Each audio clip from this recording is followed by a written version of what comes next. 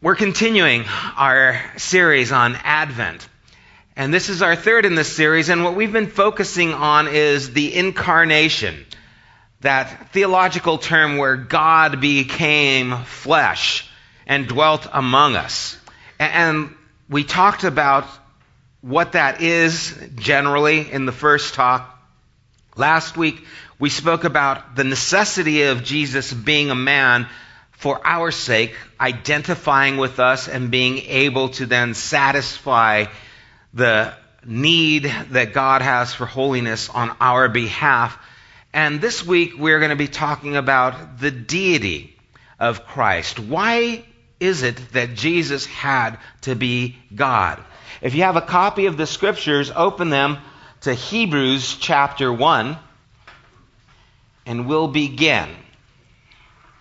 And at first what I want to do is kind of look at some of the basic things that we need to understand about what the scriptures say, and that Jesus was indeed God in human flesh. But we're not going to spend our whole time trying to present that case. I want to ask ourselves, why? So what? What does this mean to us? And so Hebrews chapter 1, verse 1, the writer of Hebrews writes, "In the past, God spoke to our ancestors through the prophets and at many times and in various ways. But in these last days, he has spoken to us by his Son, whom he appointed heir of all things, and through whom also he made the universe. The Son is the radiance of God's glory, the exact representation of his being, sustaining all things by his powerful word. After he had provided purification for sins, he sat down at the right hand of majesty in heaven." And so here the writer of Hebrews gives us this discourse about Jesus, how he is the complete and final revelation of God. In the past, God spoke to us in various ways through prophets, but in these last days, in the culmination, in the completion, he has spoken to us through his Son. And then he gives this incredible description of who Jesus is when he says that he is the radiance of God's glory, the exact representation of his being. He is God stamped into human flesh. You know those signet rings that they used to have, where they have the wax and they melt it on the envelope, and then you take the ring from the emperor or whatever and you press it onto the wax, and there on the wax is the impression of that ring that the emperor has. Well, Jesus is God's representation, stamped in human flesh. And he tells us that by him, he made the universe. And the word universe here isn't the word cosmos. The word universe is kind of everything. It has to do with he is the creator of all that we can see, all that we know of time and space.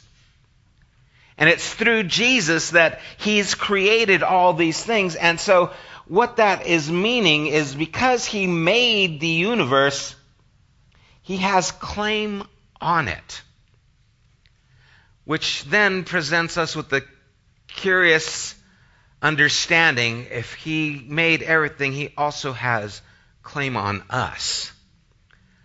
But we have mixed feelings when you say, well, God has claim on you. It's like, no, I'm autonomous. I've got to be me. We want our freedom, but God gives us our freedom.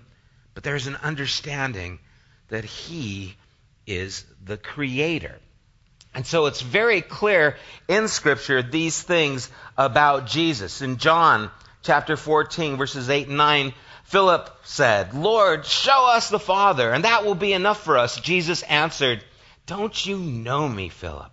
Even after I have been among you such a long time, anyone who has seen me has seen the Father. How can you say, 'Show us the Father'?"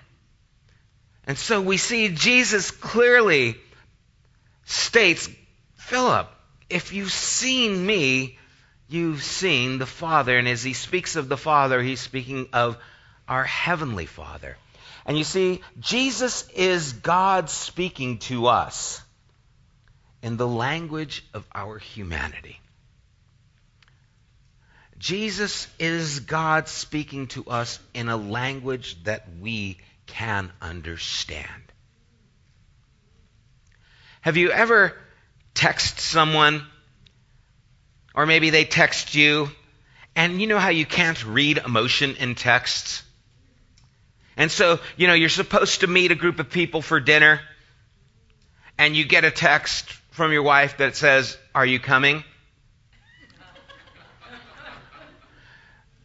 What does she mean?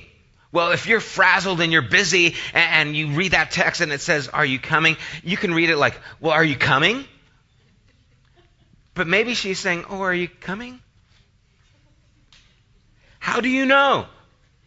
There's a misunderstanding because you don't have the interaction. All you've got is the words.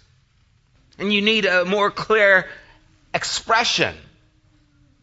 I remember when Corrine and I were dating. I think I've told you this story.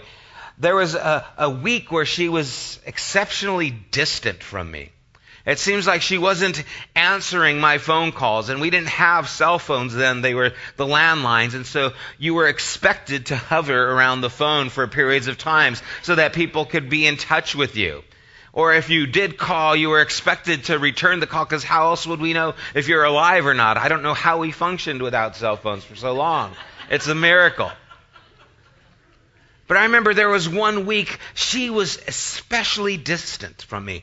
And so me in my mind and curiosity was thinking, she doesn't like me anymore. She's done.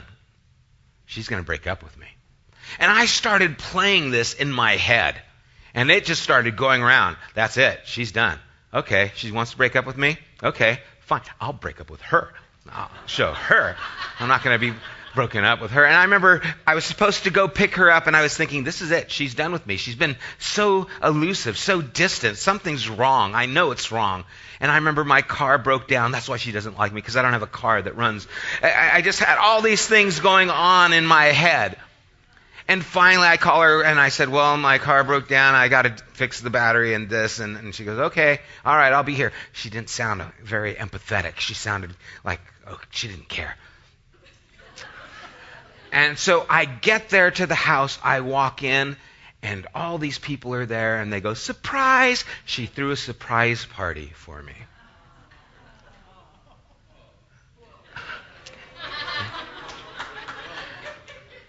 Here I am in my emo self, all worried about me, and the reason she's so distant is because she's making plans for my surprise party. And there was a misunderstanding because my perspective was one of worry, because how can someone so pretty be interested in me? And so I was so focused on the fact that she's going to get rid of me. I know that's it, that I missed everything that was going on. And so many times, if our perspective of God is wrong, it throws everything we believe and understand or interpret in Scripture incorrectly. And you see, what Jesus does is he helps us to see who God really is. How does God really think? What does God really feel? You see, the idea of God is so vast. That's why I had the whole universe kind of background there, my creative self. Just trying to express, how do we understand a God who is beyond our ability to comprehend? How can I know what is the heart of God? But you see, Jesus is God speaking to us in the language of our humanity, in a way that we can clearly understand. And the reason it's necessary for Jesus to be God is so that we can really know who God is. Without Jesus, it's a text without smiley faces, without winks, without okays. It's void of the emotion that we need to have clarity and understanding. And so what I want to do is look at some of the passages where we see how God reacts to situations. Situations that we might find ourselves in, to give us the right perspective and the right understanding. And so, we're going to go through a few scriptures here. Turn to John chapter 8.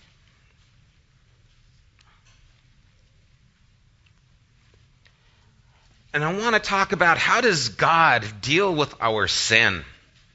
I mean, let's face it. That's one of the things that has been predominantly presented throughout the church. It's kind of sin management.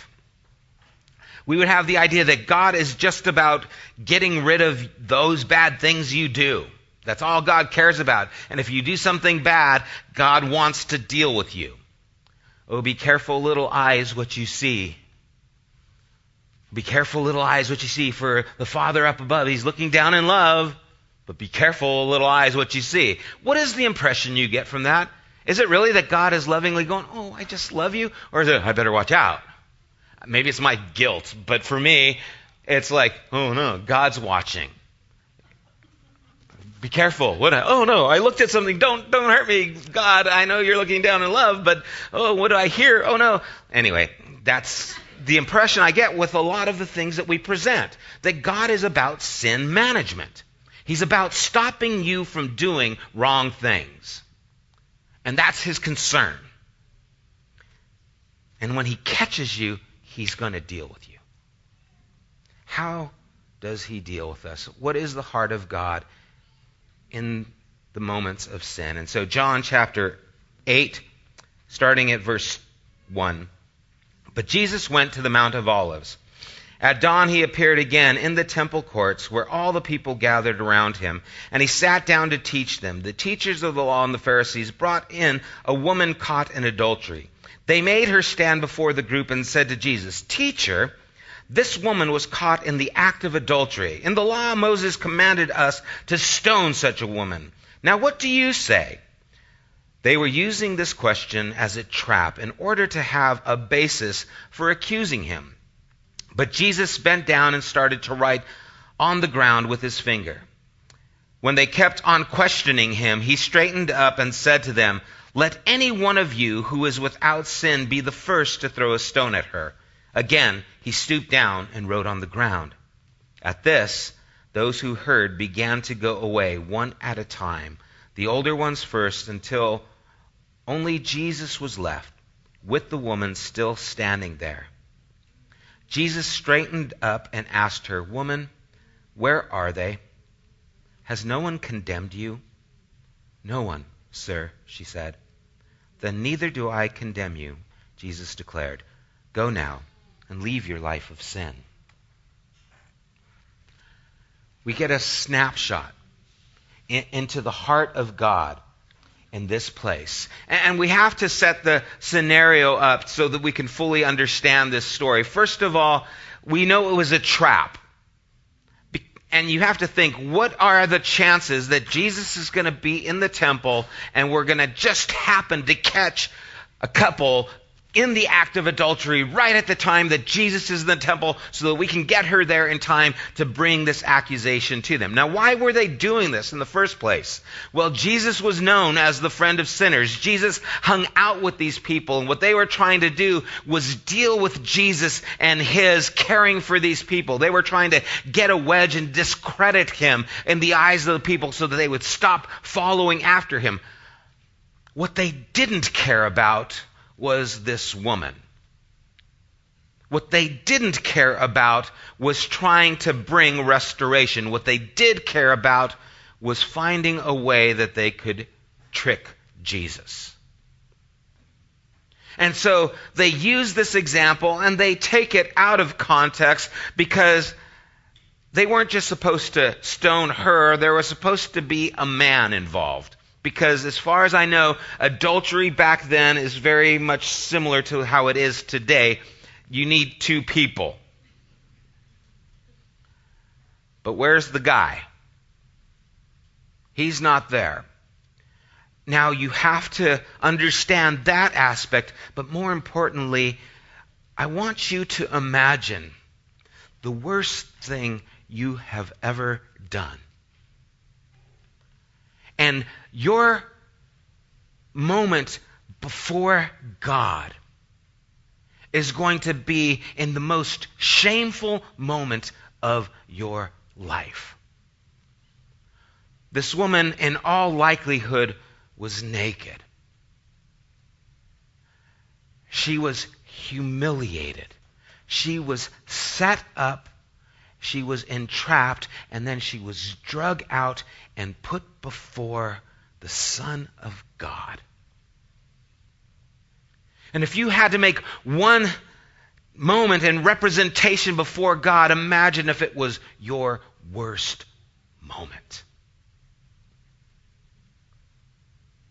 And how would you feel? And so they keep pressuring Jesus. The law says. This is what the scriptures teach, Jesus. This is what we have the perspective that God wants. Okay, God in flesh, tell us, what do you really want? What do you care about? We need to deal with this adultery. We need to deal with this sin. And Jesus doesn't answer them. And so they pressure him, and they pressure him, and they pressure him till he finally stands up. Let the one who's without sin cast the first stone. And then he goes back down. And something about those words resonated in them. And they started to disperse from the oldest to the youngest. Till finally it's just Jesus and this woman in all her shame. And he says, "Woman, where are your accusers? Does no one condemn you?" And she says, "No one." And he says, "Neither do I condemn you. Go and leave your life of sin." Now, what is the focus of this story? Is it go and leave your life of sin? But you'll see many times that's what the church will try and focus on. See, Jesus said, go and leave your life of sin. Go and leave it. The focus of this story is that God did not condemn this woman. Doesn't mean that there aren't repercussions for sin. But the heart of this story is that God is not here to condemn us. In fact, what you'll see more often than anything is that when we condemn others, we are least like God. John 3:16 and 17, Scripture most well known. For God so loved the world that he gave his one and only Son, that whoever believes in him shall not perish, but have eternal life. He goes on in verse 17, for God did not send his Son into the world to condemn the world, but to save the world through him. The intention of God isn't to condemn, it's to save. Isn't it amazing that the religious leaders, those who were supposed to represent God, could care less about this woman and her shame and the humiliation? All they wanted to do was prove themselves right. All they wanted to do is make their stance and discredit Jesus. They could care less about her. What is it about the human condition that cares more about proving others wrong than helping to restore them? What is it about the church that kills its wounded, humiliates them, and makes a sign for others and uses people to establish what they want to promote? When we are condemning, we are least like God. You see, the safest place for you, for me, and for this woman in all her shame is at the feet of Jesus. The safest place for you and wherever you find yourself is before a God who's not there to condemn you, but is desiring that you be restored. What about the sin? What about the sin? We reap what we sow. Our sin will find us out. where do you go when it does? God is saying, come to me. You can come to me. But God, you don't know what I've done. It's terrible. It's awful. If people only knew. And he says, I know. I don't condemn you. And God is there to give us mercy. Why is it that we do not have the representation of God?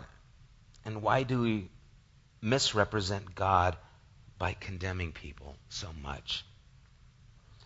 And so people lie, they try to hide their sin because they're so worried about what other people will think, when God knows and God doesn't condemn, but is constantly bringing them back. And throughout this time and these talks, I find myself as a father thinking about how I deal with my children. I have learned more about who God is by being a father than just about anything. The scriptures have become alive to me as I understand my relationship with my kids. And my kids have sinned.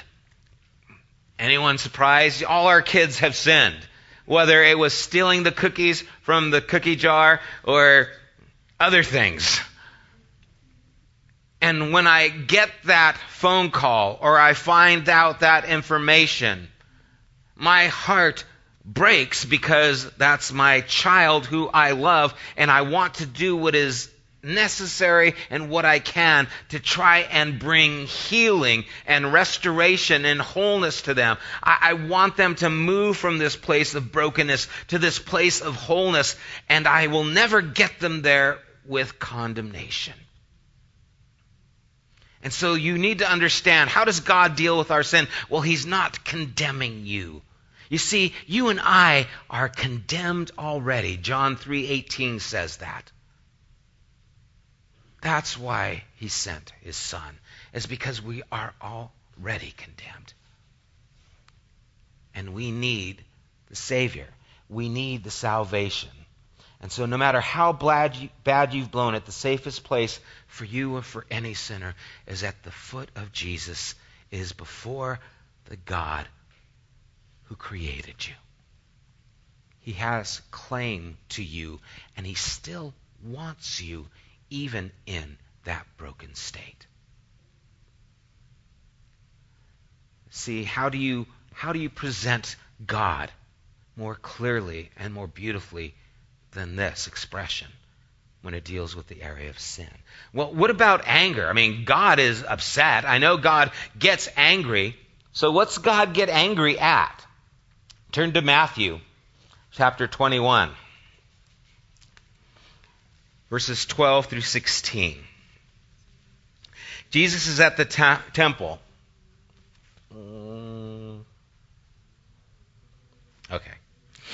Jesus entered the temple courts and drove out all who were buying and selling there. He overturned the tables of the money changers and the benches of those selling doves. It is written, he said to them, my house will be called a house of prayer, but you have made it a den of robbers. The blind and the lame came to him in the temple, and he healed them. But when the chief priests and the teachers of the law saw the wonderful things he did, and the children shouting in the temple courts, Hosanna to the Son of David, they were indignant. Do you hear what these children are saying? They asked. Yes, replied Jesus. Have you never read from the lips of children and infants, you, Lord, have called forth your praise? And he left them and went out of the city to Bethany, where he spent the night. And so, if I were to think of the things that would make God angry, again, going back to the things that I've heard, I would think, well, God would get angry at the woman caught in adultery. God would be mad there. Or at the cross at least. If anyone's going to be mad, it would be at the time where they're crucifying. But instead, Jesus says, Father, forgive them. They don't know what they do. That's not what I would do. I would say, God, they know what they're doing. Get them. But Jesus doesn't get angry at the cross. He doesn't get angry at the woman caught in adultery, but here he gets upset. Why is he so upset?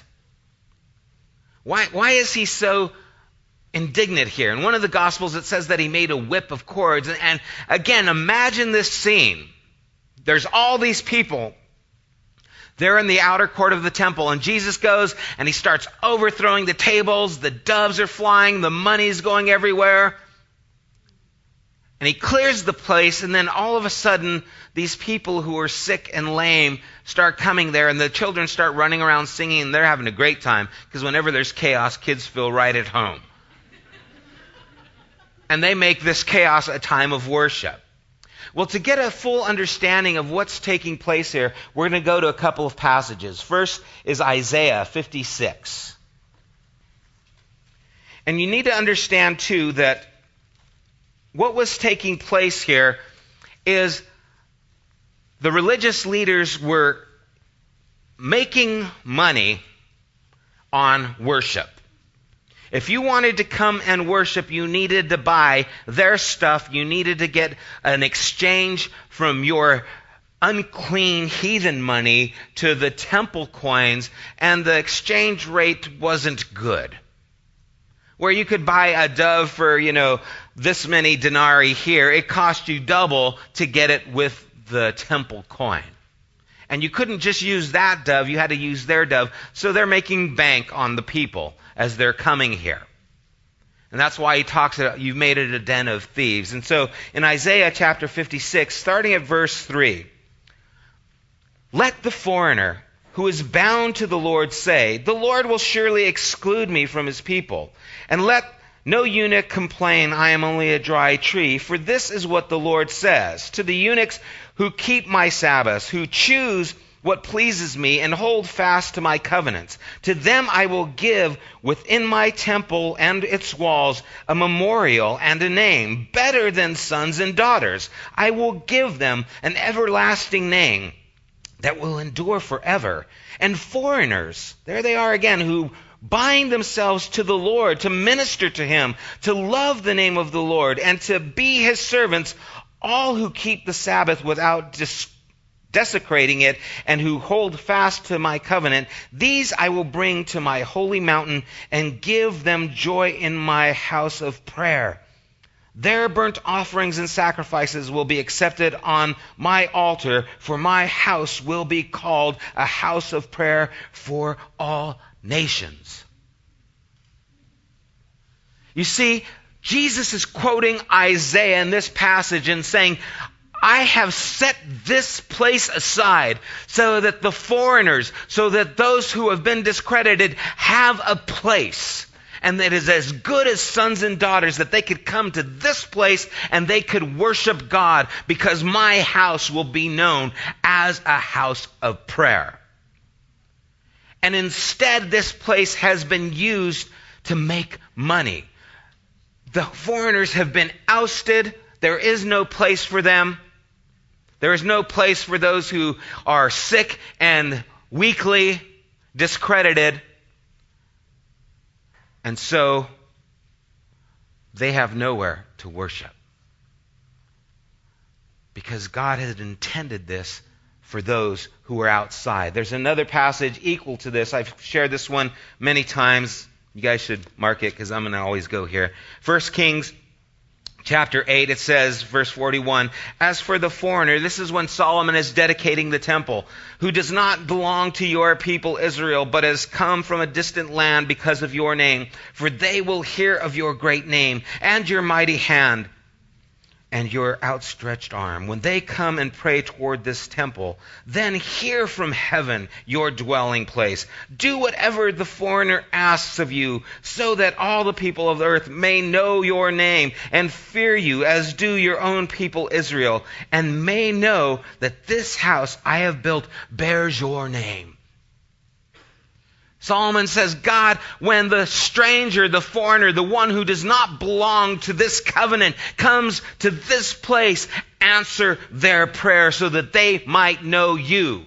Isaiah says, this place is dedicated for those who are foreigners, those who are outside, those who are looking to find you. Let them find you. May this be a pillar where they cry out to you, you hear, and you answer. Because that is your posture. That is the perspective. And instead, they have made this place for gaining wealth to themselves. You see, what gets God upset is when people use his name for their own benefit and hinder those who really want to know him from coming to know him. That ticks him off. And he is furious, and he has no problem throwing the tables and causing commotion. And what is amazing is these kids are more in touch with what really is happening than the religious leaders. Because they start singing. They start worshiping. They start dancing around, chasing all the doves that are flying around, going on. And Jesus is just saying, that's better. That's better. And you see, what God is angry at is those who would hinder people from coming to the truth of who he is. Those who would set up obstacles to getting to God. I've heard it in my mind, and it was just etched in there from a few passages of Scripture. And again, that perspective means everything. That said that God doesn't hear the sinner. Oh, you don't believe in Christ? God doesn't hear you. What about these passages where the foreigner is going to find out? What about Cornelius in Acts chapter 10? What about all those times where those people who were outside of the knowledge and covenant of God called out to him and he heard them and answered their prayers in so many ways? But you see, if I've got it in my mind, nope, if you're outside of the family, you don't get to get the ear of the Father. Is that the perspective? And Jesus gets furious if you make anyone think that they are not able to come to him. Come to me, all you that labor and are heavy laden, Jesus says, I will give you rest. And so God is opening his arms and saying, I'm here, call on my name so I can answer and prove myself to you. I've shared the time when my brother, who wasn't a follower of Christ, and I had been sharing with him, and one day he had some money, he had a $100 bill, and he lost it. And he didn't know where it was, and he searched his one-room house up and down. He turned over every cushion, everything, because $100 was a lot of money. It is still, but it was even more back then. And all this sharing going on with him, he finally said, okay, God, I don't know if you're real or not, but if you're real, let me find that $100. And he looked, and on the coffee table was the $100 bill. And then he went out and bought drugs. Oh, that can't be God. It was the beginning. He's now serving the Lord. And God said, I'll answer your prayer. Yeah, I'm not going to have anything to do with you buying drugs, but I will reach you right where you're at. I will reveal myself to you because I am trying to get you to me. And so God is always reaching. God is always trying. You cannot access God without us. That's baloney. Perhaps true worship is actually achieved when we bring in the outsider. And maybe we should think of that. We've made worship so much about ourselves. The glory of God, I just felt it. I felt so good. Well, maybe really when the glory of God is evident is when we bring those who are outside inside with us. When we bring those who've been outcast into this place. Maybe that's really what inspires the heart of God to sing and say, Hosanna, save now. Save now. Maybe we should be less about what makes me feel good and how I can reach the foreigner, the outsider, and bring them into an understanding of who you are. Okay, I'm running out of time. What about our distress? Turn to Mark chapter 14. Mark 14, starting at verse 32. They went to a place called Gethsemane, and Jesus said to his disciples, "Sit here while I pray." He took Peter, James, and John along with him, and he began to be deeply distressed and troubled. "My soul is overwhelmed with sorrow to the point of death," he said to them. "Stay here and keep watch." Going a little further, he fell to the ground and prayed that, if possible, the hour might pass from him. "Abba, Father," he said, "everything is possible for you. Take this cup from me, yet not what I will, but what you will." Then he returned to his disciples and found them sleeping. "Simon," he said to Peter, "are you asleep? Couldn't you keep watch for 1 hour? Watch and pray so that you will not fall into temptation. The spirit is willing, but the flesh is weak." Once more he went away and prayed the same thing. When he came back, he again found them sleeping because their eyes were heavy. They did not know what to say to him. Returning the third time, he said to them, "Are you still sleeping and resting? Enough! The hour has come. Look, the Son of Man is delivered into the hands of sinners. Rise, let us go. Here come my betrayer." I think sometimes we segregate how we see Jesus. There's the human Jesus and there's the God kind of Jesus, and it's not hard. It's like walk on water, that's the God Jesus. Feed the multitudes, that's the God Jesus. The sweating, that's the human Jesus. The eating, that's the human Jesus. And we have this way of that's the man Jesus and there's the God Jesus. And I don't think we look at a circumstance where Jesus cries out and says, "I am sorry, I am filled with sorrow beyond," he says, "my soul is overwhelmed with sorrow to the point of death." I don't think we think of that as being the God Jesus. We don't think of that as divine, but you see, God and Jesus were never separated. God was always being manifested through the person of Jesus and the things that he did. And so what can we learn about God in this moment, I think is telling, and I think it's important. And it's that God does have burdens. That he does experience sorrow. The scriptures tell us not to grieve the Holy Spirit, and that concept should trouble us, that I can actually cause grief, emotional hurt to God. And when we see Jesus moved with sorrow to the point of despair, I think we should get insight into the heart of God.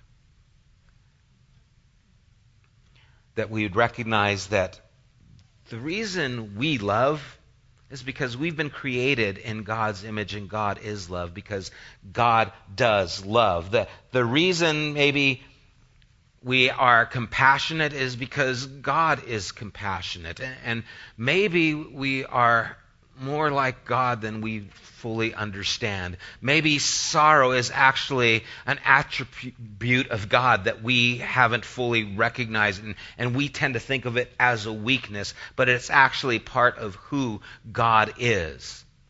That God is moved to the point where he has sorrow, where Jesus did weep. And you think of God weeping, and that makes us a little uncomfortable. I don't want a God who gets distressed. I want him to be there when I get distressed. I don't want him getting distressed. That makes me uncomfortable. If God gets distressed, what do I do? You need to be stable. You need to be the solid rock I just go to. But then maybe we're just not seeing things clearly. Maybe we don't understand. You see, we experience these things throughout our life. Again, as a parent, when your kids go through something, it grips you. it takes hold of your heart, and it'll make you sick.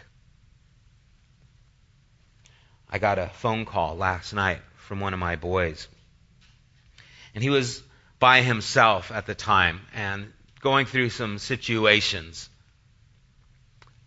And he called me, and, always, okay, he's calling me, wondering what's going on. As a parent, I automatically go, what's wrong? I don't say that, but I think that. Like, why are you calling me? Everything okay? You need money? What? At least it wasn't, Dad, can you bail me out? It wasn't something like that. It was just calling. And then he started talking, and he goes, Dad, I feel sad. I don't have joy. And I have God, but I just don't feel joy. And to hear sorrow in your son's voice, I just wanted to break down weeping. And I'm studying this passage, and I'm talking to my son. I said, son, it's okay.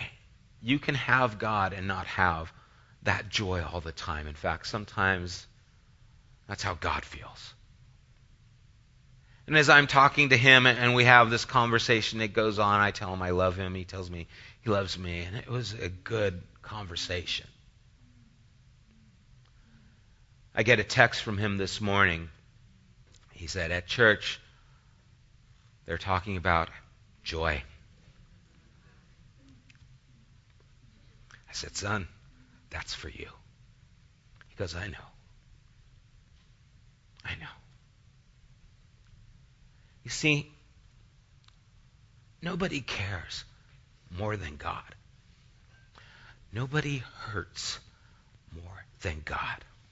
Nobody experiences betrayal more profoundly than God. No one weeps more than God. And we do not have a high priest who cannot be touched with our weaknesses, but in every way was tempted, but without sin. And in this moment, Jesus is telling you, is telling me, I care more than you know. I hurt more than you can imagine. Imagine there's over 6 billion people in this world. And as I feel for my own son when he calls me and I hear his voice and I just want to do all that I can, God feels for every person and every brokenness that they are going through. You, myself, everyone. More profoundly than we understand. It would destroy us if we had a glimpse and understanding of how much God hurts, how much God cares, how much God fully understands exactly where you are at and what you are going through. But He does. He does. Jesus is God so that you and I can understand how much God loves. How much He loves you. How much He loves me. How much He cares. Again, I mentioned it just in passing last week. God didn't create you just for you to give Him glory. God created you for fellowship because He loves you. Because His heart cares for you. He created you and He's given you the freedom because relationship without freedom doesn't exist. And so God became man so that in our language we could understand how much God really loves. God is love. How do I know? Look at Jesus. For the joy set before Him, that relationship with us, He went to the cross. And he entrusted himself to the disciples. I mean, right before Jesus goes and prays, he tells Peter, "You're going to deny me 3 times. Bam! Slams him in front of the disciples, everything. "You're going to deny me 3 times before the rooster crows." "I'll never deny you, Lord. Oh, I'd rather die." And everyone, "Yeah, me too, Lord. Yeah. And then, even knowing that Peter was going to deny him, he says, "Come with me." And he invites him into this inner circle to be part of this intimate moment with him. And then Peter falls asleep. You know why Peter fell asleep? Because he wasn't connected to the pain that Jesus was going through. When you're connected to the pain, you don't go to sleep. It keeps you awake. But Jesus still invited him in. What will you do when God invites you into his presence? What will we do with that invitation? How will we respond to a God who cares and invites us to be close? Will we break his heart? Because we can. And he's inviting us this morning. Let's pray.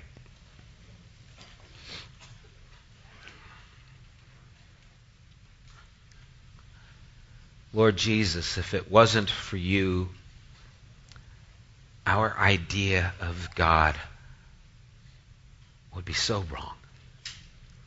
It would be so distant and detached. It would be so religious. It would be so about our effort, our works, our living good enough. If it wasn't for you, we would never understand that it's really about how much you love, how much you care, how much you're concerned. Our idea of you would not be that of a loving heavenly Father. It would be that of every other religion. You would be distant. You would be unattainable. There would be no way we could understand you or what you care about. But in you, Jesus, God is speaking our language. And we can hear. And we can understand. And we have the opportunity to respond. And I pray this morning that we would respond.